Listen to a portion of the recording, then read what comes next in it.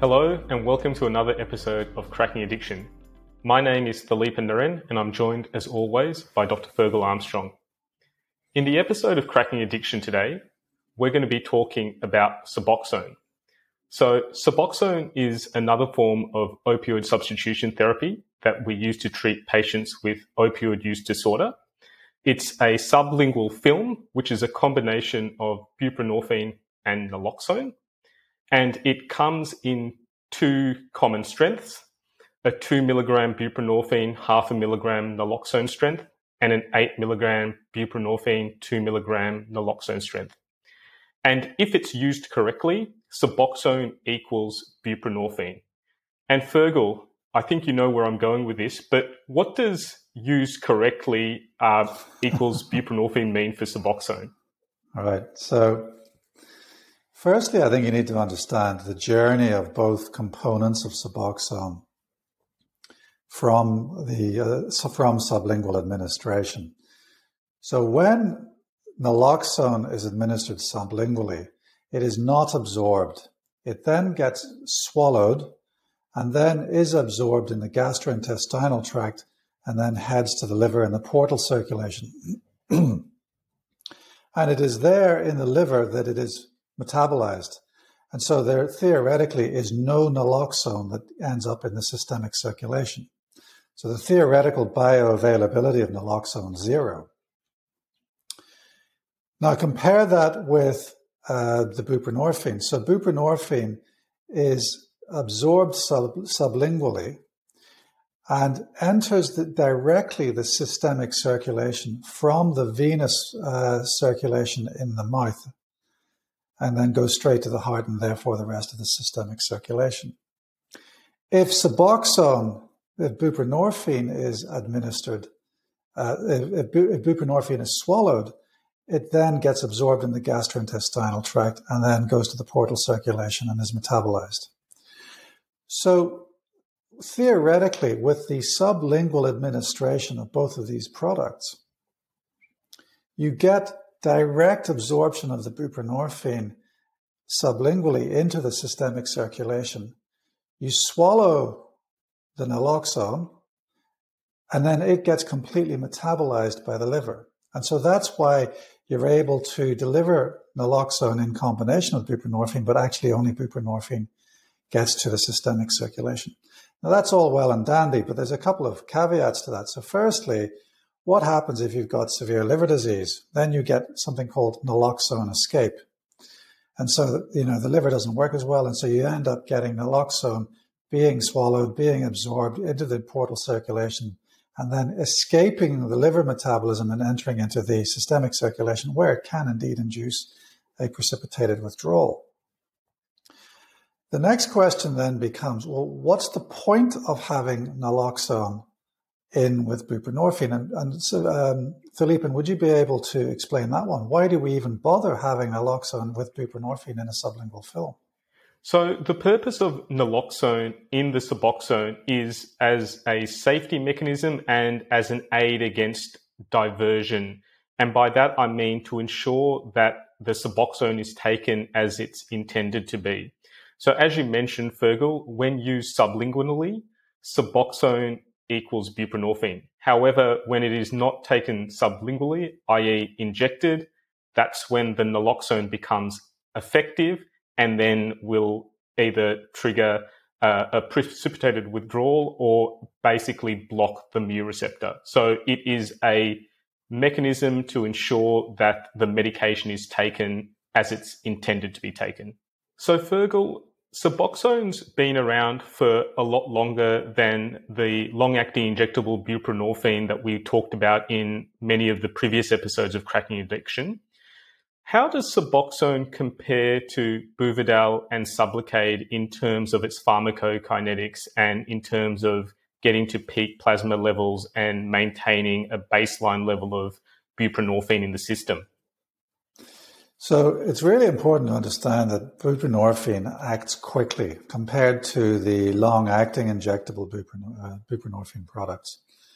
So from sublingual absorption, buprenorphine's time to peak effect is about an hour. It can be, 1 to 4 hours. And compare that with Buvidal weekly, which has a time to peak effect of 24 hours, Sublocade, which is a time to peak effect of 24 hours, and Buvidal monthly, which has a time to peak effect of 6 hours. Now, the question then is, well, why, if sublingual absorption of buprenorphine is very rapid, why does it take up to 4 hours to have a peak effect? And the answer is, yes, it might access the systemic circulation within minutes. But to actually exert its effect, it's actually got to cross the blood-brain barrier. So that's the time delay. So we've got the effect of the absorption plus the time to enter into the blood, to cross the blood-brain barrier to then have its full effect. So it acts much more quickly. But the corollary of that is that it also lasts much less. So, you expect Suboxone to last about 24 hours. And it's got a typical peak and then a trough. And we know that the peak for dosing of 24 to 32 milligrams, we know that the peak can actually hit maybe 9, 10 nanograms per mil. But we also know that the trough can actually dip to less than 1 nanogram per mil in certain individuals. So it gives you a pattern of very high peaks and very low troughs, which is why throughout a 24-hour cycle, it is possible for people to experience symptoms of discomfort nigh on withdrawal. So compare that with long-acting injectable buprenorphine, where you have a much more smooth peak and trough, lasting weeks in the case of monthly Buvidal and Sublocade, and lasting multiple days in the case of weekly Buvidal. Absolutely. And a lot of the time when we were talking about long-acting injectable buprenorphine in the previous episodes, we were talking about time to steady state. And for Buvidal weekly, we were saying after the 4th weekly injection, that's when we would estimate you'd get a steady state. And for Buvidal monthly and for Sublocade, we were saying after the 4th monthly injection would roughly be when we could expect to get into steady state. For sublingual buprenorphine or Suboxone, how long would it take us to get to steady state on average? Well, theoretically, any drug reaches steady state after 5 half-lives. So the half-life of Suboxone varies, the half-life of buprenorphine varies anything between 20 to 73 hours. So we're talking about anything between 100 to 350 hours. And I can't do the maths. I mean, how many days is that? That's probably a week to 2 weeks. But the key thing about buprenorphine dosing within Suboxone is that we don't actually need to await steady state, because we know that we can dose very rapidly and get people very quickly titrated to high concentrations of buprenorphine within 3 or 4 days. And that's because it's a partial agonist. And because it's a partial agonist, it's got less risk of respiratory depression. And therefore, we can rapidly escalate doses in the right context without running the risks that we would expect with rapid titration of other opioid agonists, including methadone. That's very true. Buprenorphine does have a very good safety profile and does lend itself to rapid dose titration to ensure patients get to a appropriate dose quite quickly.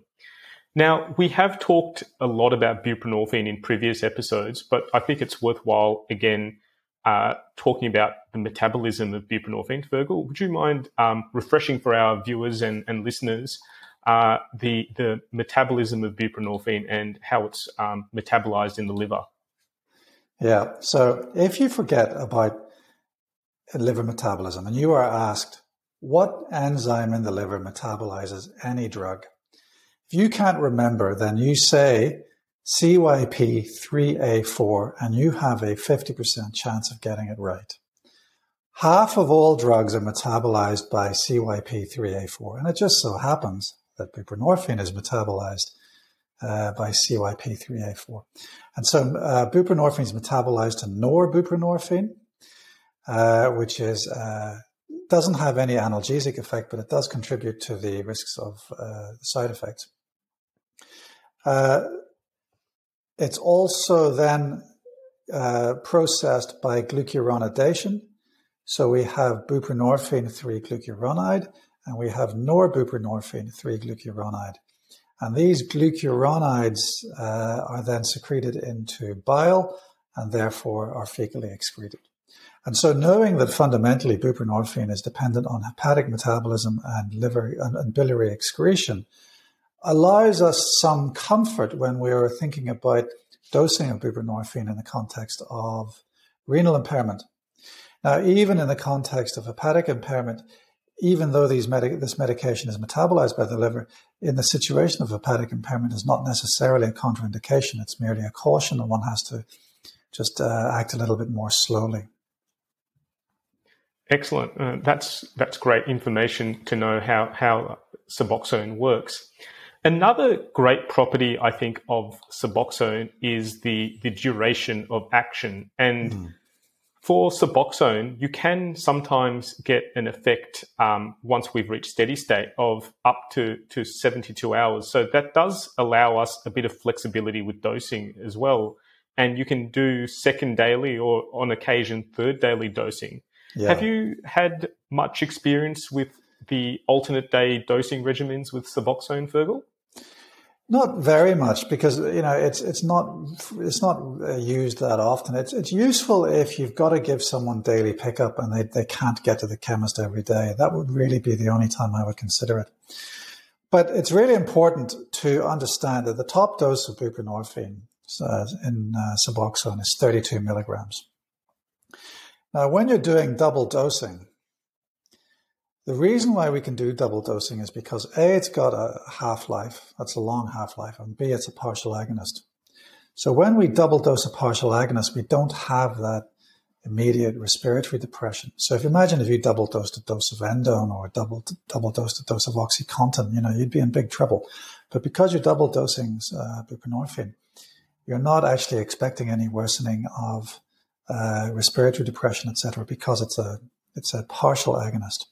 So the combination of partial agonism and long half-life lend buprenorphine to the idea of double or triple dosing, subject to the fact that the maximum daily dose is 32 milligrams. So if you're double dosing someone who's normally on 10 milligrams a day, then the double dose would be 20 milligrams every second day. And the triple dose, in fact, would be 30 milligrams every third day. If you were doing someone, however, who was taking 12 milligrams a day, the double dose would be 24 milligrams, but the triple daily dose would be 32 milligrams. It would not be 3 times 12, which is 36. Why? Because we know that the maximum daily dose of buprenorphine is actually 32 milligrams. And yes, you can double or triple dose, but you still have to respect that daily maximum limit of 32 milligrams. And I guess it's really good to know how buprenorphine works, how it has that ceiling effect. But also, as you mentioned, buprenorphine is a partial agonist at the mu opioid receptor and an antagonist at the kappa opioid receptor. I know you've got quite a few acronyms about mu effects and kappa effects, but could you expand on how buprenorphine acts on the mu and kappa receptors and what physiological effects we get when buprenorphine works on these receptors? So if we go to mu first, so a useful mnemonic for mu agonism is SPEAR. So S for sedation, P, and that would include respiratory depression, P for pinpoint pupils, physiological dependence, E for emesis, nausea, vomiting, A for analgesic effect, and R for retention of urine and retention of feces, i.e. constipation. But there are other longer-term consequences of mu agonism, which include endocrine dysfunction, so hypothalamic pituitary gonadal axis dysfunction, leading to osteoporosis, reduced muscle mass, infertility, reduced testicular function. And also we have this concept of opioid-induced hyperalgesia, whereby actually escalating doses of full agonist opioids increase or contribute to a worsening of pain.